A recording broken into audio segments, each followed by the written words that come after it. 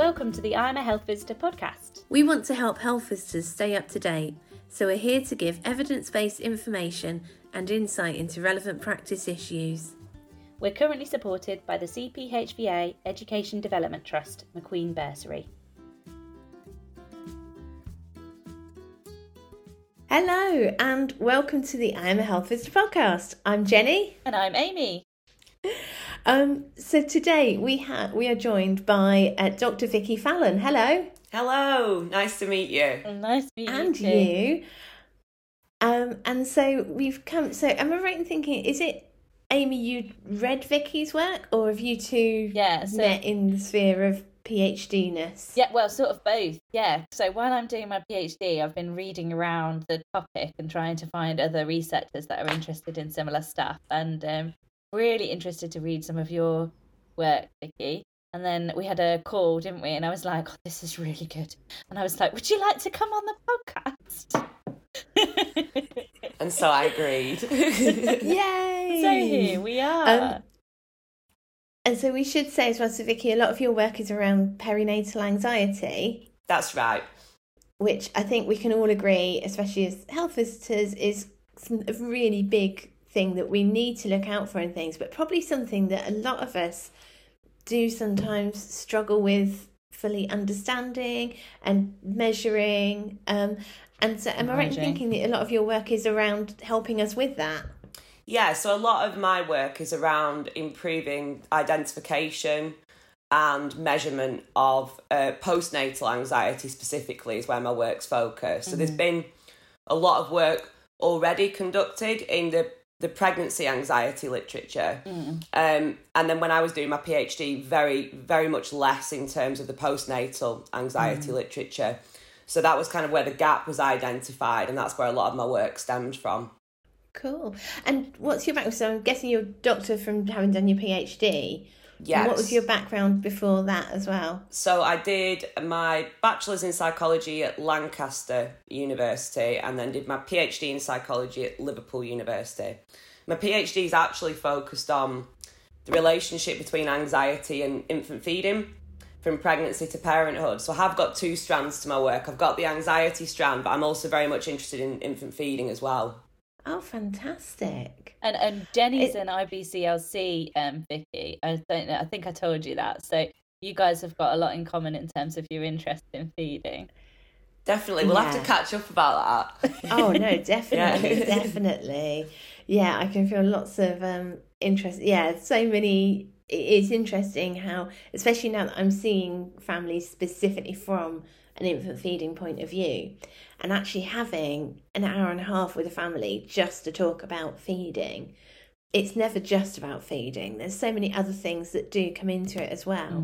And definitely it is an interesting way of being able to get in and talk through about anxieties, fears, worries. It's so intertwined with mental health, isn't it? Yeah, massively. You don't really get a conversation with a mother about feeding without listening to mental health either, do you? Agreed. Definitely. They're so intertwined, and that was kind of the focus of my PhD, was understanding the relationship. And I say relationship because it's so bi-directional in nature. You know, we know that anxiety negatively affects feeding outcomes, but actually if we breastfeed we have reductions in depression and anxiety, but then negative feeding experiences also contribute to poor mental health as well, so they're so kind of intertwined and entangled. It's such an emotional journey, isn't it, feeding? Like whatever journey you take in terms of your feeding journey, it's so kind of linked to your emotions. You know, even I wouldn't have properly got that, I don't think, until I did it myself. I didn't properly understand that and know the significance of it. No, I say it's very much linked to kind of your schema as a parent, because it's so fundamental to that first, you know, to parenthood itself, isn't it? So no, it's definitely important. And you've got a so sorry, I was just about to ask you the nitty-gritty of your actual scales and all of that, but probably we should mention what it actually is first, this scale. So you've done loads of things. We were just saying beforehand, you've just published a really interesting paper in partnership with, did you say a student that you've been working with? Yes, that was a DClin Sci student, so she was doing a doctorate in clinical psychology, and they do a research component to their thesis alongside practice modules. And her thesis was centred around a feasibility study to look at an intervention to reduce fear of childbirth in pregnancy. So yeah, that's just been put out there. I literally saw it pop up when I was looking for you for this to put the references in for this episode. So I say, like, my work is very much, I do a lot around anxiety, a lot around feeding, but I really enjoy some of the offshoots as well of that. So that more broadly, I'm interested in anything around perinatal well-being, to be honest with you. So anything from pregnancy through to the first year after birth. And yeah, anything around well-being and how we can support mums to parent and feel good about parenting as well. That's great. It's such an important area, and it's wonderful to have so much diversity. So as part of your PhD, you developed this scale, is that right? And it's called the postpartum specific anxiety scale. So can you tell us what it is and kind of a little bit about it? It wasn't actually intended to happen as part of my PhD, so it was never in my initial PhD proposal. But what happened was we did a qualitative study first, looking at experiences of anxiety and feeding in women from pregnancy to parenthood. So I followed a cohort of women from late pregnancy through to kind of 16 weeks after birth. And that was when we kind of identified maternal and infant focused anxieties. And we wanted to do something quantitative, numerical, to measure the relationship between anxiety and feeding. So I went and had a look at what measurement tools were available at the time. And to my surprise, I found that all of the tools that were being used after birth were actually scales designed for general populations, validated for general populations, and then extrapolated and used with mums. And actually it's quite problematic for a number of reasons. One being is that some of the items within the general measures, they talk about things like I feel tired and I feel restless. So the STAI, the State Trait Anxiety Inventory, is a great example of that, which obviously is going to artificially inflate scores in new mothers. But secondly, they don't ask about maternal and infant related anxiety. So, things around important things that we know make mums feel anxious, things around bonding and feeding and returning to work, childcare and safety and welfare of the baby. So there's none of those items kind of encompassed in there. So they're not particularly context relevant either. No. And actually the validity work, the psychometric work that's gone on with it demonstrates that they're not great to use either with mums in this context. So there'd been a number of pregnancy-specific anxiety scales created already at the point of my PhD. This was in 2016.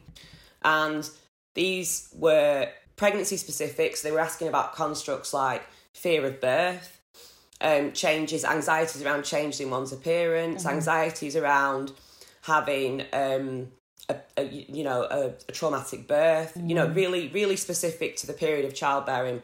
But no measure existed for the period after birth. It's bonkers, isn't it? What a huge gap. I was mind blown. I was just like a little PhD student, and I was like, "There's nothing there. There was nothing out there." You must have been like, "This is okay. Well, I've got to do this then." Exactly. It is that funny thing where in work, having used like the PHQ-9 and the GAD-7 a lot, and when you're saying it, it's like suddenly it's that thing of, oh God, of course, why aren't we actually looking at infant specific things like how's feeding going, how's your relationship, relationship, and I mean, when you think of what that looks like, postnatal anxiety, what that looks like clinically and how it's experienced by parents, it's a totally different thing from anxiety at other times and periods of your life. look, Yeah. it is a totally different thing. So how can you possibly measure it using the same tool? You're so right. And empirically, they found that in the pregnancy anxiety literature as Right, well. So they've okay. actually compared, and we've done it postnatally since, I'll talk about that in a minute, but the initial work was in the pregnancy anxiety literature, and they compared a general measure to a pregnancy-specific measure. And they found that it predicts unique variance in perinatal outcomes. There's something about the pregnancy-specific anxiety measure that is distinct from a general measure of anxiety in terms of what it measures. Yeah. And we've done that with the PSAS. Probably going a step two steps ahead of you because I've not talked about what it is yet. Okay, it's all so But we've done that in terms of bonding and in terms of feeding, infant feeding as well. Yeah. And we've found again that it predicts something unique that a general measure doesn't capture. And it predicts when we account for a general measure and we still try to look at a perinatal outcome, the PSAS still significantly predicts this outcome. So there's definitely something about childbearing specific anxiety that is distinct from anxiety experienced at other times of life, even in an empirical manner as well as a clinical manner as well. Yeah. So that's really good and really important to have that empirical data to actually back up what you're seeing in clinical practice, so that then gives you a rationale for creating something new. So that was your kind of evidence base for why you needed to do this as part of your work, to create this new measure that didn't exist. So I mean, I've had a look at it and it looks brilliant. It's 51 items, the full form, isn't it? The long form is 51 items. So that was developed from the items were developed from the qualitative work with women, because we had qualitative data across 2 different time points after birth. So we did a qualitative analysis on those to generate the items for the scale. Excellent. I mean, that's the best really way to generate it, isn't it? Because it's ground It's really up. mother-centred, yeah. Yeah. Yeah, exactly. And actually, if you look in the literature, how a lot of these other scales are developed, it's like 6 clinicians sat in a room discussing what they think should be included, as opposed to actually asking a woman, okay, what are the main anxieties that you're experiencing? Yeah. So there's a lot of measures that aren't developed with the population that are going to be taking them in mind, which is, again, seems a bit insane. Yeah, how can you possibly develop it without that? So that's how it was created. And we had a huge bank of items to start with. You know, we probably had about 80 items to start with. Yeah. And then it went out to an expert panel of midwives, research midwives, psychometricians, statisticians. We had lots of different people involved in that. And they reviewed and they refined it. And so we whittled down items at that point. And then we did a pilot study to examine how acceptable it was to mums, because we wanted to make sure that what we were asking mums thought were relevant, acceptable, comprehensible, all that kind of thing. So we did a pilot study and we got overwhelmingly positive responses from mums saying, we've never taken a measure like this. It's so relevant to what we're experiencing. Right. So at that point, we validated it on a larger scale. So the main study in the original study, the PSAS, is with 800 mums. And we looked at, I'm going to talk about like psychometric terms here, but I can break them down into like more simple terms if needed. So we looked at the factor structure. Yeah. And that's basically how the different items may hang together. So how they may hang into different constructs. Yeah. So whether it's like unidimensional and it just measures one construct, anxiety, or whether there's specific forms of anxiety within those items. Yeah. And we found consistently, both in that paper and in work going forward, that it has four factors, four constructs within it. So they're all correlated. So it measures anxiety as a whole. Yeah. But then we have specific subsets of items. One of those is around competence and attachment anxieties. It's all around parenting, parenting confidence, how adequate mums feel as a parent, how they feel about their relationship with their child. Infant safety and welfare anxieties, which are all around kind of accidental harm, threat to the infant, items around like cot death and repeatedly checking the infant at night. a construct around routine infant care. So it's like general care that includes all the feeding items, so items around feeding method, weight, general day-to-day care of the baby. And then psychosocial adjustment anxieties was the final kind of subset of items. And that looked more broadly at changes in relationships with family, with partner, with friends, changes in terms of returning to work and childcare and all that kind of thing as well. So that was a broader kind of scale. Yeah, really brilliant. And then, so how did you measure those things within? Did you have like Likert scales? Were you saying like, how often are you worrying about this on a, scale, or how did you measure that? Yeah. So yeah, it's a 4-point Likert response scale. And we piloted the response options as well, because how women can sometimes interpret response options is important. So initially we had it ranged from not at all. It's 4-point Likert scale ranging from not at all to almost always. But initially we had always as the top response option. When we ran the pilot study, we found mums didn't endorse Nobody always. would pick always. A lot. Yeah. But when we piloted it again with almost always, we found that worked much more effectively. Great. So actually, some of the things that go into... So I did a lot of reading around like psychometric measurement, health, and that kind of thing at the time. And some of the stuff I was reading, I was like, gosh, like... Does it really matter what your response options are? But actually, when you put it into practice, it really does matter. So the nitty gritty of like, and also you asked about, how many symptoms have been experienced over the past. And ours looks at recall of anxiety over the past week. So it asks about frequency of symptoms over the past week. And that's to avoid, if you go if you ask them to do it over the past month, well, for a start, if you're asking a woman at 2 weeks postnatal, then she's talking about her experiences in pregnancy. Yes. Yeah. And also, so much changes in that period after birth, particularly the early period, so quickly. Yeah, exactly. And what it then allows you to do is to do repeated measurement. Okay. So if you wanted to do it again a few weeks later, you're capturing...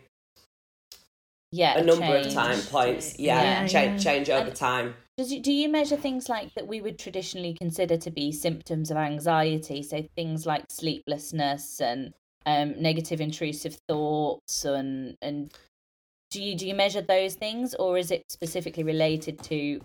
It's specifically related to. So those items are captured. Yeah. So there is. I've had trouble sleeping even when I've had the chance to. Is one of the items. Yeah. I repeatedly checked on my sleeping baby. Yeah. Is another one of the items in there. So we do capture those kind of intrusions or compulsive thoughts and more of the actual symptoms of anxiety, but it's geared towards maternal and infant focused anxieties. It's all very grounded in real life, very relatable and applicable in people's actual lives, which is wonderful. Yeah, so I've got a copy of I think it's from the validity of the scale question, and I've got the scale up, and I love the way the points are phrased, because they're so accessible. I have worried more about my relationship with my partner than before my baby was born. I have worried about my baby's weight. I felt resentment towards my partner. That always loads really highly, that one. Not surprised. I'm guessing a high score on that is like normal. Well, actually, you raise a very, very good point there, Jen. And it's one of the challenges with anxiety and studying anxiety as a construct. So anxiety, to some point, from an evolutionary perspective, is adaptive. Mm-hmm. So some level of anxiety is actually helpful to a point. Yes. Whereas depression is never adaptive. It's never that. It's never helpful. No. So all studies to date, they give a woman a measure and they presume if she scores anything on this measure, she's pathologically anxious, which isn't the case. So one real area of work that I'm trying to unpick is that kind of, where's the cutoff? Where does anxiety become significant and impact on functioning and quality of life and you know, relationships with the infant? That's so fascinating. That must be different for every person. Yeah, exactly. So yeah, we're doing a study at the minute, which is it's interesting. We're using the PSAS and we're looking at touch points. So we're identifying what are the key kind of stressors for women across the first year after birth. And then we're going to ask women to take the measure at those different points rather than like at set points after birth. Yeah. To try and see if we can identify some kind of trajectory of anxiety. To be honest, knowing what the key stress points are after birth, that feels like an obvious thing we should know already and would be massively useful in terms of, you know, mapping out the health visitor contacts. I'm thinking of, like, are we doing them at the right times? I've asked myself this so many times, like, is the 6 to 8 week contact the right time to be asking the mental health questions? Should it be earlier? Should it be later? I know we should be asking them all the time anyway, but I mean, the 6 to 8 week health visitor contact is the one where people describe it as the mood contact, the mental health contact, the one where we're really looking at that as the main focus for the contact. And is that the right timing for that visit? You know, so all of those results from your work will be so useful. I feel like we could have and I think it's also, you're totally right about, you say, you know, you ask about mental health more than once, and that is hugely important as well, particularly when we're talking about a population of mums, because you know, I've had my kids, they're a bit older now, but there's nights I've had where I've had a couple of hours sleep and then, you know, he's been really, really tetchy all morning. If somebody had given me the PSAS at that point, my score may have been vastly different to if I'd done it, you know, a week later when Dad's taken him for a bit and, you know, I've had a bit of a break. So very important to measure more than once. Timing of assessment and frequency of assessment is also really, really important. It's so interesting because it's almost like, you know, some physiological measures that we know go up and down. I was thinking of blood pressure or head circumference. You know, we measure them 3 times and then we take the average, or rather than like actually counting just one measurement. But that brings me really to asking you, because I know you've now got the short form as well, so we can talk about that too. But the other thing I wanted to ask you about was the difference between using it as a screening tool and using it as an intervention measure. So you've been using it mostly in research as an intervention measure, haven't you? So you've been using it once and then doing something and then using it again to measure a change. And that's quite a different thing from using it at a time point to try and get a sense of whether that woman has clinical anxiety or not. Yeah, I've got... the more I think about the PSAS, and I've done screening accuracy work with the PSAS, so the original PSAS paper, we looked at how well the PSAS identified women with and without a self-reported current clinical diagnosis of anxiety, and we found that it does identify cases well. Albeit on a self-report basis, so we weren't doing anything, we weren't getting actual clinical diagnoses. But I mean, perhaps that's important, really, because you're like we've just saying it's self-determined when it becomes clinical in a way, isn't it? Because some people might be able to tolerate quite a high level of anxiety without it really impacting their quality of life, whereas other people, a small amount of anxiety might seriously impact their daily living, in which case that's relevant for them. So for them, that is the important factor, really. So shall I talk a bit about the work we've done clinically and where I see the PSAS and kind of some of my issues around the term screening tool, I guess, and how I envisage the PSAS being used and how I hope it's going to be used by clinicians both abroad and in the UK. So we've got the short form now, which is important in terms of UK practice. Yeah. But actually the long form is being used clinically in Italy. Yeah. It's not that long, is it? So there's a psychologist in Italy. It's too long to be used in UK clinical practice because NICE recommend measures should be less than 12 items. Oh, blimey.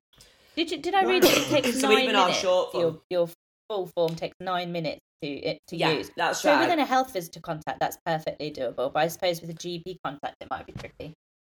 And you get that level of detail as well with the long form. Yeah, that, more accuracy, I imagine. I'll talk about differences between long form and short form in a minute, because we've done some interesting stuff there. But I'll talk about no. It's like there's so many bits to it. So you mentioned in Italy it's being used clinically. Yes, so psychologists by psychologists. Yeah, a psychologist in practice. So she's called Alessandra Bramante, and I don't know if you've heard of the Marseille. So it's a charity to support perinatal mental health internationally. Oh, wow. So she's the president of the Italian Marseille. Okay. And I presented some of the PSAS work at the International Marseille Conference a couple of years ago, and she picked it up there and she said, I want to use this in my practice. So we've been collecting data from mums in her clinical practice in Milan since 2018, and she's been using the long form. And what she's found a few really interesting things about using it clinically. So these are mums that are referred in from primary care or self-referrals with a mental health problem. Mm-hmm. And she uses the PSAS alongside other measures as well, dependent on what the mum's experiencing at the point of entry. And what she's found with using the PSAS is that mums tend to cluster on a subscale. Or more than one subscale. Okay. So, for example, can I pull up a couple of the clinical case studies and talk through them? Yeah, I'll just. No, obviously no identifiers, but yeah. Yeah. So, for instance, we've got a woman who's been referred in. Her infant had been hospitalised for E. coli. She'd been referred by the paediatrician of the hospital. She clustered really highly on factor 2, which was infant safety and welfare anxiety. So she scored almost always on about 6 of the infant safety and welfare anxiety subscale. And she also, I talked about the preliminary screening accuracy work. We identified a clinical cutoff on the measure there. So she scored above the clinical cutoff overall on the measure, but then clustered really highly on the infant safety and welfare anxiety subscale. Okay. So the PSAS helped to inform a diagnosis of postpartum OCD in this instance. Okay. It enabled a plan for treatment by informing the clinician what specific anxieties the patient was experiencing. And then the treatment was centred on reducing obsessive thoughts and compulsive behaviours around infant safety and ill health. So the hospitalisation had kind of triggered what had happened. But so when I talk about it, I see the PSAS as a tool to help clinicians, a tool like a conversation starter, if you will. Right. So it allows the clinician to come in and identify and then target the conversation around the specific anxieties that the mum's experiencing. Yeah. And then target potential intervention and treatment around that as well. Whereas a general measure doesn't capture that. It'll just say, okay, this mum's anxious, this mum's not anxious. Yeah. But what the PSAS allows you to do is say, this mum's anxious and she's anxious around X, Y, and Z. So actually, it skips that step. So the clinician's got to open that conversation to talk about it, to get it out of the mum, when actually it skips that step and it enables the clinician to get right in there at the centre of the problem more quickly. So I kind of see it as a targeted intervention tool as opposed to a screening tool. Brilliant. Yeah, it's interesting because it is that thing where so many times in practice where you'll meet a parent, you know that you can sense they're anxious. They're even reporting themselves that they're feeling anxious. Yeah. But things are so jumbled for them that they don't even completely know where their anxiety is, or they'll have fixated on a particular thing and be very clear that, oh, this is an issue around, I don't know, sleep. Yeah. And actually it's feeding around, actually the more common way around is they think it's an issue around feeding, but actually it's an issue around sleep. Yeah, exactly. That they're just so hyped up you can't work out properly where the it's limits really are interesting and you where say their that, actual concerns are. The next case study, we had one that clustered really highly on the feeding items and really highly on the sleep items. So they're on 2 different factors as well. But what it allowed the clinician to do was identify that actually her anxieties around feeding were stemming from insomnia, not being able to sleep when the baby sleeps and all that kind of thing, which again then targets intervention and treatment more effectively. I'm also... We've had real... Sorry, go on. No, what you going to say? Yeah, keep going. So we've had really positive comments from the clinicians in Italy about using the PSAS. So they say, you know, it opens up the conversation, it allows them to target the most specific anxieties quickly. It helps them differentiate between OCD and GAD as well, they found. So yeah, we've had some really good comments back about them using it over there. That's really wonderful. I was just going to say, it's what you just said there about opening up the conversation. I can imagine it being like, I don't want to say too much for like a questionnaire tool, but it almost feels like it might have a therapeutic role in itself, because I can imagine just a parent reading those items and feeling such relief that my experience is written down on a piece of paper in this way that's oh right, yeah, I am feeling that, and apparently that's common because there's a questionnaire here that's asking me whether I'm feeling it. Do you see what I mean? Like a lot of parents really worry about, I'm thinking particularly about negative intrusive thoughts of harming the baby or of harm coming to the baby accidentally, and they're worried to tell you about that. Like, I keep having flashes that I'm going to drop them down the stairs, or I keep having flashes that, you know, this is awful thing's going to happen. And seeing it happen in front of me, and that's a very much a clinical anxiety manifestation. It's also super common post-birth. But a lot of women don't realise, do they? No, they don't realise because that other women are experiencing. Tell you, yeah, exactly. So I guess you're right. It does validate a woman's experience. Yeah. In a way, and I think that's why women find it, you know, more acceptable than the tools that are for, you know, normal adult populations, like the GAD. Yeah, absolutely. They can relate to it. Yeah, that's it. See themselves reflected there. It's brilliant, so interesting, and really important work, Vicky.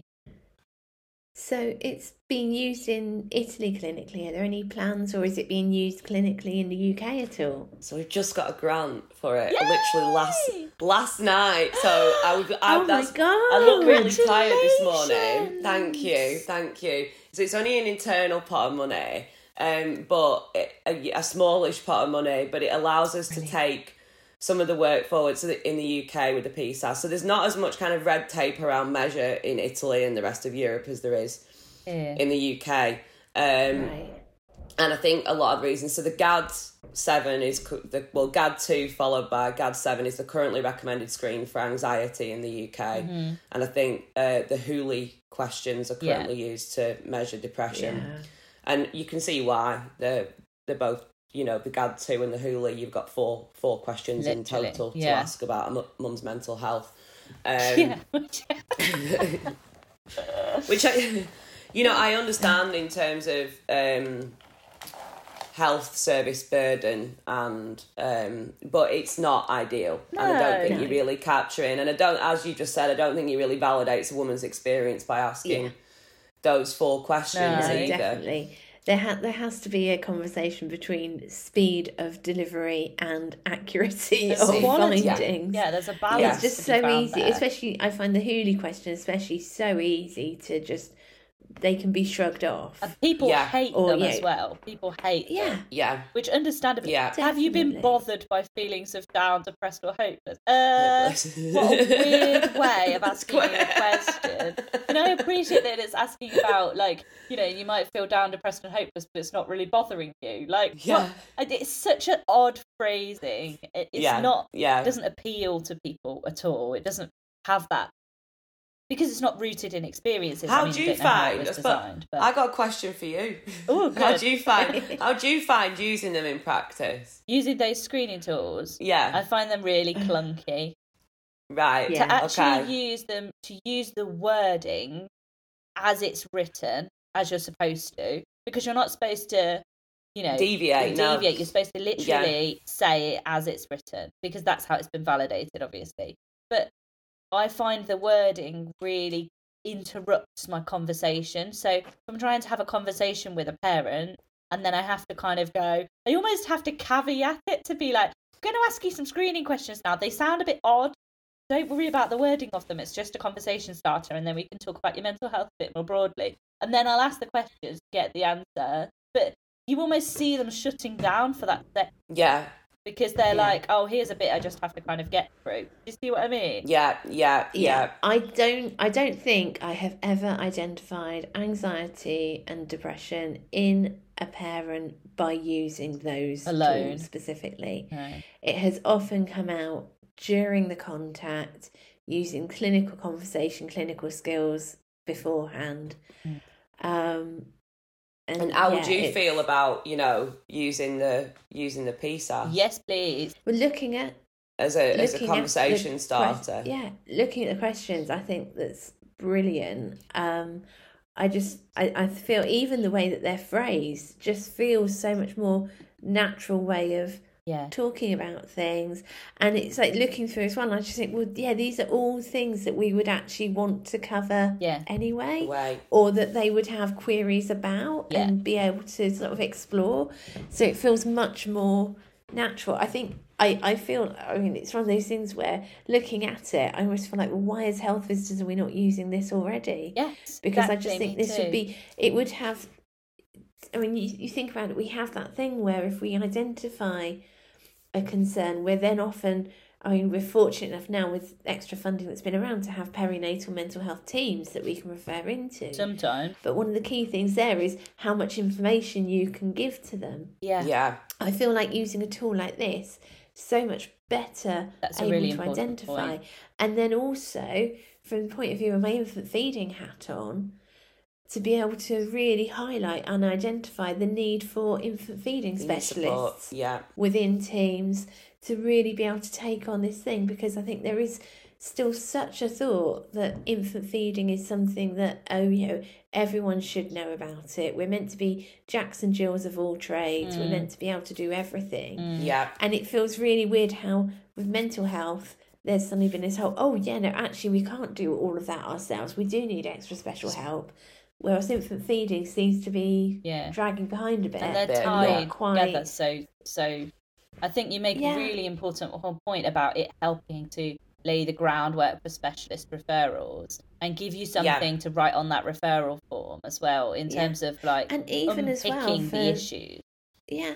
But also even for our own records, how many times have we, Amy, have we had it where you've maybe been going to do a new birth visit and you look in the records and you see there was a history of postnatal depression or a history of anxiety, but you don't know what the does issues that mean? Was around and that. so you're going in completely blind. Whereas if you had notes or a copy of this, you could see specifically where those concerns were. And so you already know, you're already planning, thinking, right, this has been an issue in the past, let's see where they're at. But you'd hopefully be taking the scale to do afresh. So that if there were different concerns, those would come out. The reason I wanted to have you on, Vicky, is because I think this is so practical. That's literally the reason. I read the scale and I was like, this is great. This is really good. I can really imagine myself using it. And I can see myself, say, in a clinic, and whenever you do a clinic, I don't know whether you have this, Jenny, but literally every clinic I do, there's at least one person who ends up in tears and you're like, I'm going to just take your details and I'm going to come and see you at home at some point. Do you know what I mean? There's always somebody where you're like, okay, we need more time than we have in clinic right now. And I feel like this would be a really useful tool for those then subsequent home visits. So you've seen them, you've identified that there's a need. They've maybe had a bit of a wobble, had a moment, and you say, okay, I'm going to come and see you at home. And then when you go to see them, you can be like, right, I'd really love, if it's okay with you, I'd like to use this questionnaire. It's been developed with parents.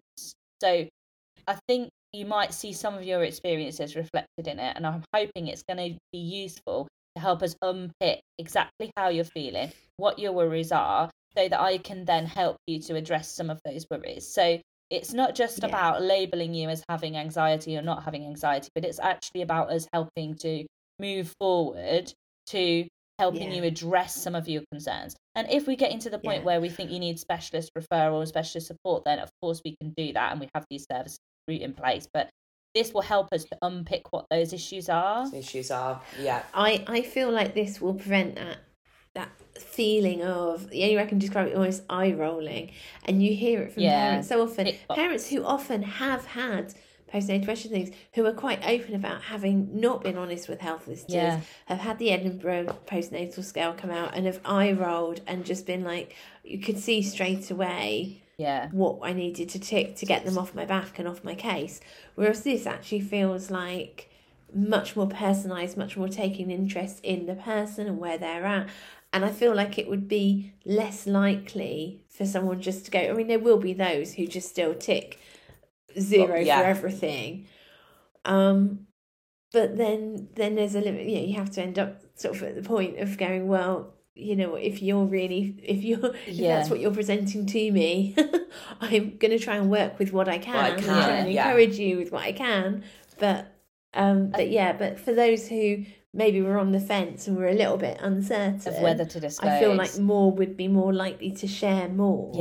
Than the relatable nature of it makes it feel empathic in itself. So it gives you, it's like a way into that empathic, compassionate conversation.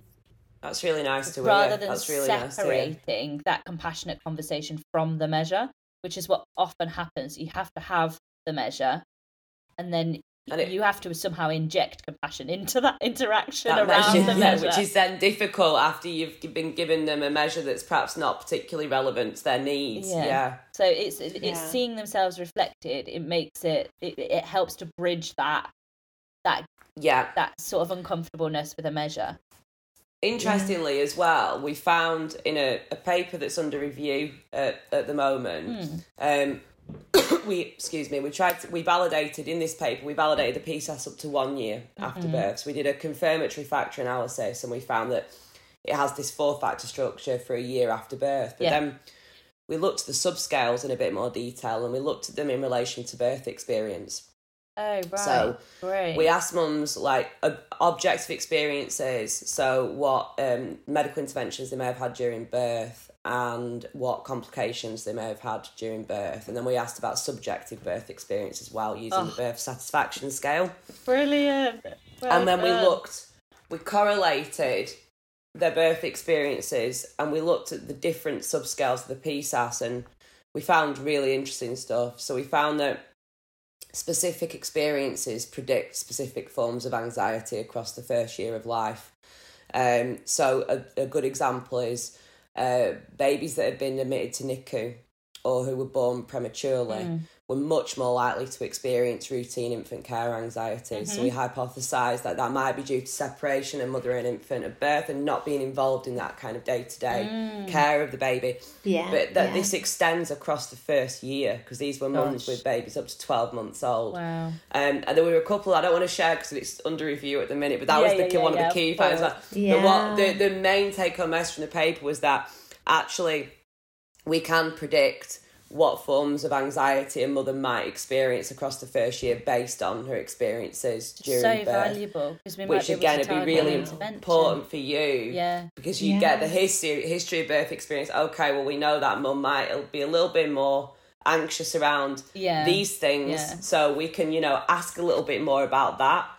I mean, I just love. I wonder how many are listening to this and going, oh my God, yes, because when I have parents who've had time on NICU, they often seem to need to have a lot more reassurance that they're doing everything right, they're very set in their ways and very much, but this is how they did it on NICU and not able to adapt. That's it, And that, if that can be validated, that would be such a useful tool for us to do. So what I'm wondering, is there anything that us as health visitors can do to try and get this tool validated? Is there anyone we can write to, anyone we can sort of say, please, can we look at this tool? Get this in our practice. Well, this is what the grant's about. Yay! So the grant is the Policy Support Fund we've gone for. And it's to try and get the PSAS some more exposure in terms of policymakers in the UK. Brilliant. So we developed the short form, as you know, which is a research short form. And that took the PSAS from 51 items to 16 items. Majorly importantly, those 4 factors remain. Oh, well done. We have 16 items, 4 factors which load onto 4 items which load onto each of the factors. That's so good. So what what's quite nice about this in terms of clinicians is that there's an even number of items now in each factor. So we're not numerically giving more weight to one factor than another, because in the original PSAS, some of the items facts were longer than, which implicitly when you're measuring them means you're placing more emphasis on one construct than another, which I don't necessarily think is psychometrically great. Yeah. So we did that. We also made it universally applicable to all mothers. So we removed items around partner and friends to make it applicable to women who may not have had family and friends around them, single parents. We also removed items around returning to work. Okay. Just because some mums might not be planning to return to work, to allow it to be used for everyone, basically. Okay. I still think there's a lot of value in the long form. Yeah, in terms of... Oh, yeah, but no, definitely. in terms of getting a tool that people in the UK will look at and go, okay, this could be used in practice, it needed to be universal. Well, if you were trying to picture use for it, I mean, I can imagine the short form being really useful in a GP consultation where they've only got 10 minutes end to end. But typically for health visitors, we do have more time. So if I was a public health commissioner or a commissioner of health services and I was looking at how to implement this resource, I'd be saying, okay, the GPs and the clinicians where they have really, really time-boxed short windows, perhaps we could be using the short form. But if you have the opportunity for a listening visit, perhaps for a parent on Universal Plus programme, you're typically going to have 45 minutes or an hour there. So using a 10 minutes to do a form, I accept that not every service is going to have the capacity to be offering listening visits at the moment. And to be honest, many of them won't be. But I'm thinking from a commissioning angle of, if you were looking at commissioning a service, what would be or should be in place, that feels like a reasonable thing. I would see it more almost like how we use ASQs and ASQSE, Amy. Oh, so I would see using the short form as a standard thing that maybe we use for at the 6 to 8 week review, which, I mean, to be fair, we do, although we have more than 10 minutes, typically most areas only schedule about half an hour for it. No, I was thinking more of so a contact. The shorter one would be good. And then if you identify concerns, then it gives you that structure for listening visit. And to be fair, having the longer form for a listening visit would be amazing. Because how many times have we done listening visits where you go there and it's a bit like, you feel like, oh, I've come, but I'm not entirely sure where I want to be. How do I get into this? And so it's that different. I don't know if you know of the ASQs, Amy, no, you know about them, Vicky. No. Because so when we do developmental reviews at 9 to 12 months and 2 to 2.5 years old. So these are baby rolling over and crawl. It's like a standardised form going through sort of communication, gross motor skills, fine motor skills, personal and social, and it's not cognitive, is it? But it's emotional, isn't problem it? solving, they call it. I filled them in for my own many moons ago. And so then, especially with the 2 to 2.5 year one, if there are further concerns or if they're a family on Universal Partnership or Partnership Plus and things, or if there's anyone through screening where we have concerns developmentally, especially potential for neurodiversity and things, we have this more detailed social and emotional scale that we can go through with the parents. We'd often use that then to give us more of a structure around, do we need to look at referral on to further services and things. And so again, it would be that kind of thing of using the initial screening tool for all, but then having that access to the 51 you can certainly imagine that's how we use wider. Yeah, I mean, the Italian psychologist Alessandra, she loves using the long form, and I suppose she has time within her service to use that and finds it really useful. So I think there's value in both, and I see what you're saying about kind of, we've got a GAD 2, GAD 7 at the minute. Yeah. You know, what about a PSAS 16, PSAS 51? So we got the short form, which brought us kind of one step closer.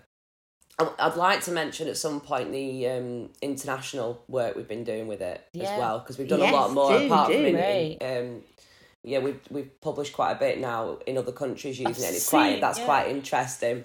But But yeah, the short form, we got a policy support fund, which we found out about last night, to get some exposure for the PSAS. So what we're hoping to do is do focus groups with stakeholder groups. So I guess you could help us out, actually, because it would be absolutely fabulous to have you involved in one of the focus groups. Because we want health visitor, we want those there. We want midwives there. We also want policymakers in England. We're going to try and get the Royal Colleges involved as well. So we've got links with those already. Brilliant. And my colleague Sergio, you'll see, he's involved in a lot of my PSAS work. He's based at King's College. Yeah. His line manager is King's College. His line manager is the NHS England Improvement Lead. Oh, so great. we've got links in with her. Oh, there you go. Yeah. Good friend to have. So should we make sure we have your email address in the blurb for this and say Definitely. if anyone is interested in working with Vicky, being a stakeholder, then please do email her. Yeah, definitely. She would love to hear from you. That would be fabulous, yeah. And because I think as well, it's that thing where hopefully, I know sometimes you can end up with these things where you end up kind of grabbing people from a quite a small net, because it's like, oh, you've all found out about it, brilliant. Hopefully, I know we do have listeners up and down the country, and I think it's probably a fair thing to say, isn't it, that you don't have to be the perinatal mental health nurse. You don't have to be the lead on it. Just even being a health visitor and coming with your own experience, something like this is amazing. There is a benefit where it looks great on a CV and things as well, if you say you've done this sort of thing. It would be excellent. So we'd be focus You group. don't have to be the leader of the team or anything to do this.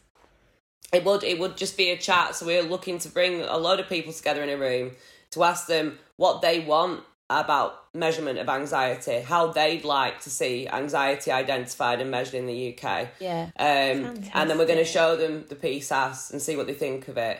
And we're then going to do a Delphi survey, which is to gain consensus on a topic with the same group of people that did the focus group. And then we're going to go down and present some of the findings from those two phases back to policymakers to hopefully generate the exposure we need to get the PSAS into a service and used in the UK. I should really hope so. I mean, just on a side note, the way you design your research, Vicky, is excellent. Oh, thank you. This is why you've actually got a PhD and you're a prolific writer and you have all of these publications. I got a great team as well. That's just starting out, but literally when I developed the PSAS. Yeah, I mean, when I developed the PSAS, we did not anticipate the interest, so we did it. That's why we published it, and there was just me and my supervisor, Jo Harold, who wasn't into anxiety. She wasn't interested in anxiety. She was interested in feeding. Yeah, so she is now. Bless her. And suddenly we started getting these requests through once it had been published. We want to use it. We want to translate it. We like to validate it. We'd like to use it in our service and that kind of thing.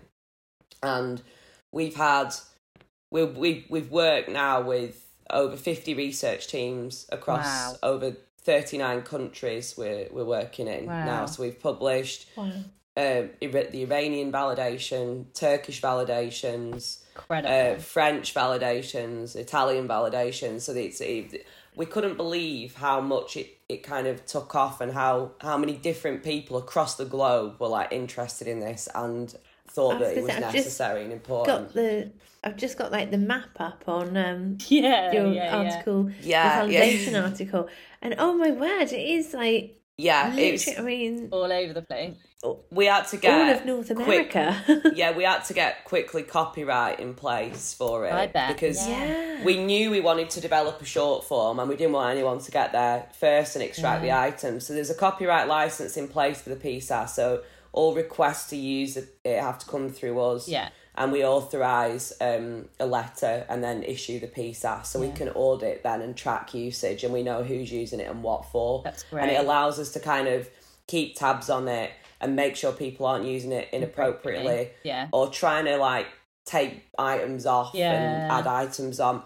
We know that those 4 factors hold constant across cultures and contexts, which is really interesting. That's which indicates, so interesting. Yeah, which indicates that like those 4 constructs of maternal and infant focused anxiety are almost universal, is where I'm kind of getting to with the hypothesis now. Is fascinating.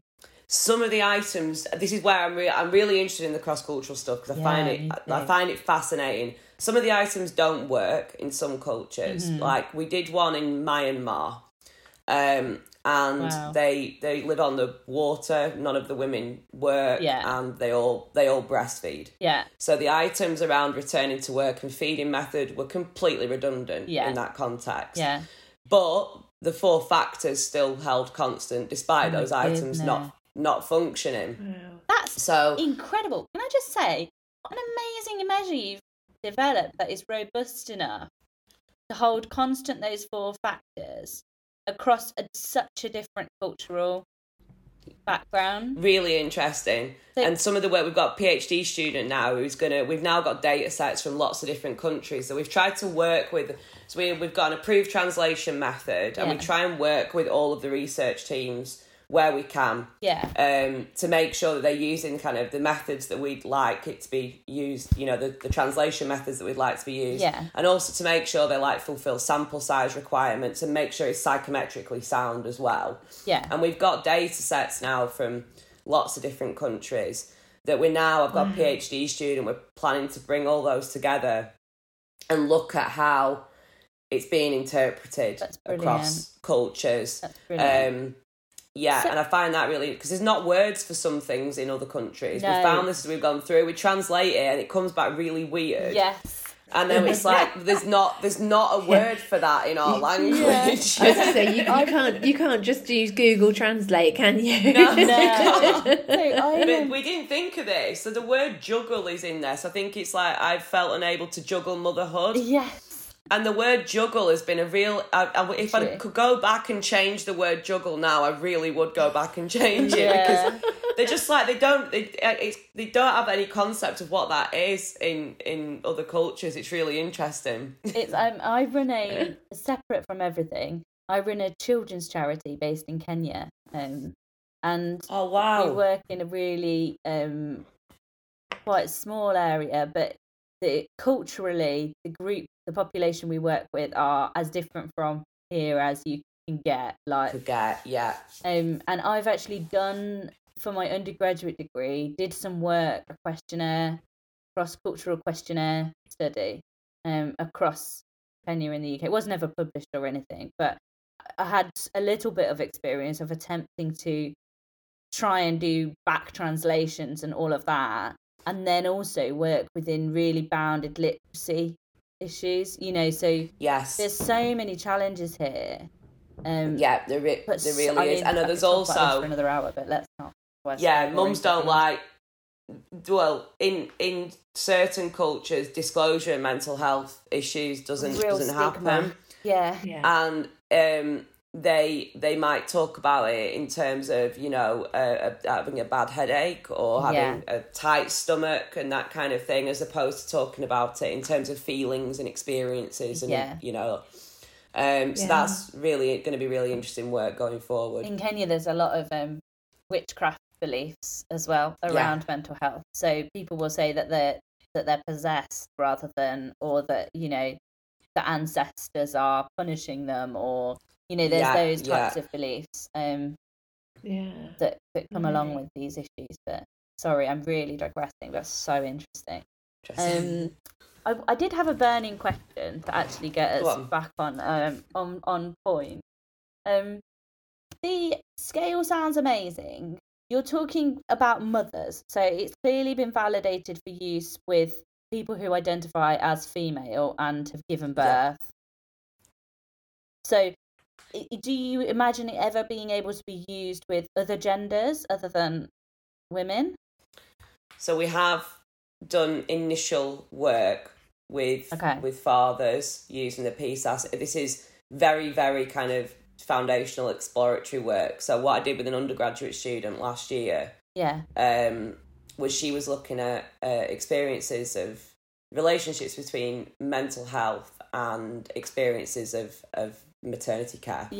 And we use the SAPS, the SAPS. short assessment of patient satisfaction to measure satisfaction with care. And we used the EPDS and the PSAS, and we recruited both mums and dads to this. Dads are really difficult to recruit. Like online, right? They're really, really difficult to recruit. So dads, like when we go out and recruit mums, we get lots of mums quite quickly. So the original PSAS, we collected the data on 800 in 2 months. Yeah. The fathers one that we ran last year, we had it up for ages and ages, and we managed to get like 90 in total. And she really, really tried. No, but I suppose as well, I mean, looking at it, I mean, I'm looking at on the validation of postpartum specific anxiety scale article, and looking at the 12-point scale on there, I can see the way the questions are worded, they're not specifically gendered. So if it was a non-binary parent or of course, parent, they would still be able to use it, because although we've spoken about mothers, it's not the actual way the questions are written aren't gendered. So we did try to be really mindful of that when we were creating the PSAS to start with, because we've used other measures that have come from the 70s and 80s before in online research, and had rightly so complaints about them because there are items within them that are really gendered. So I think being mindful of that and moving away from that is really, really important in terms of any measurement tool going forward. So we have tried to consider that, making them inclusive. Oh, that's great. I mean, literally, you've thought of everything, Vicky. I can't think of anything else. So we're hoping a one for fathers is in the post anyway. So we've done the initial work. We need to collect some more data. We do need to. We removed items that would be specifically related to a birthing mother in there, and then ran it just like that. But I imagine there'll be items that need to be added. We need to do some qualitative work to identify like what the anxieties are there for fathers, and maybe include some extra items in there as well. Because I imagine there's certain things that'd be more salient for fathers in terms of anxiety. Really interesting work. Is there anything else that you wanted to add? I'm aware that we've taken a lot of your time, and I've really enjoyed it. I love talking about the PSAS. Yeah, it's great. It's like the favourite bit of my work to talk about. I never thought that I'd be that interested in kind of psychometrics and measurement. That wasn't what my PhD initially set out to do. It was, to kind of try and, which I guess, I am doing. It was to help women feel better about, anxiety and support women better with the feeding experiences. But the measurement absolutely fascinates me, and how we can improve measurement. And I think measurement is so key to everything. Key. And not just scientifically, but in practice. In practice as well, you need to be able to have the tools to be able to help you identify and treat. And if they're not out there, as you're saying, like if you're going in with the hoolie and the mother's giving an eye roll, then it's not the conversation starter that you guys want, is it? So I'd say it gets in the way of the interaction more than it aids it. Whereas I can really imagine this facilitating the interaction. That's really nice to hear. So I love hearing feedback. If anybody's listening thinking, I want to use this in my practice, I would like to get this implemented in my service, I would like to talk to the service leads, or, they'd be interested in doing a piece of work around that, then contact Vicky. We're going to put her email address in the show notes for the podcast. And get in touch, and we can start changing things for families. Do you want to give your email address quickly now, Vicky, just in case anyone's there with pen and paper going, just give us the address now. Fair. So it's vfallon, which is VFALLON at liverpool.ac.uk.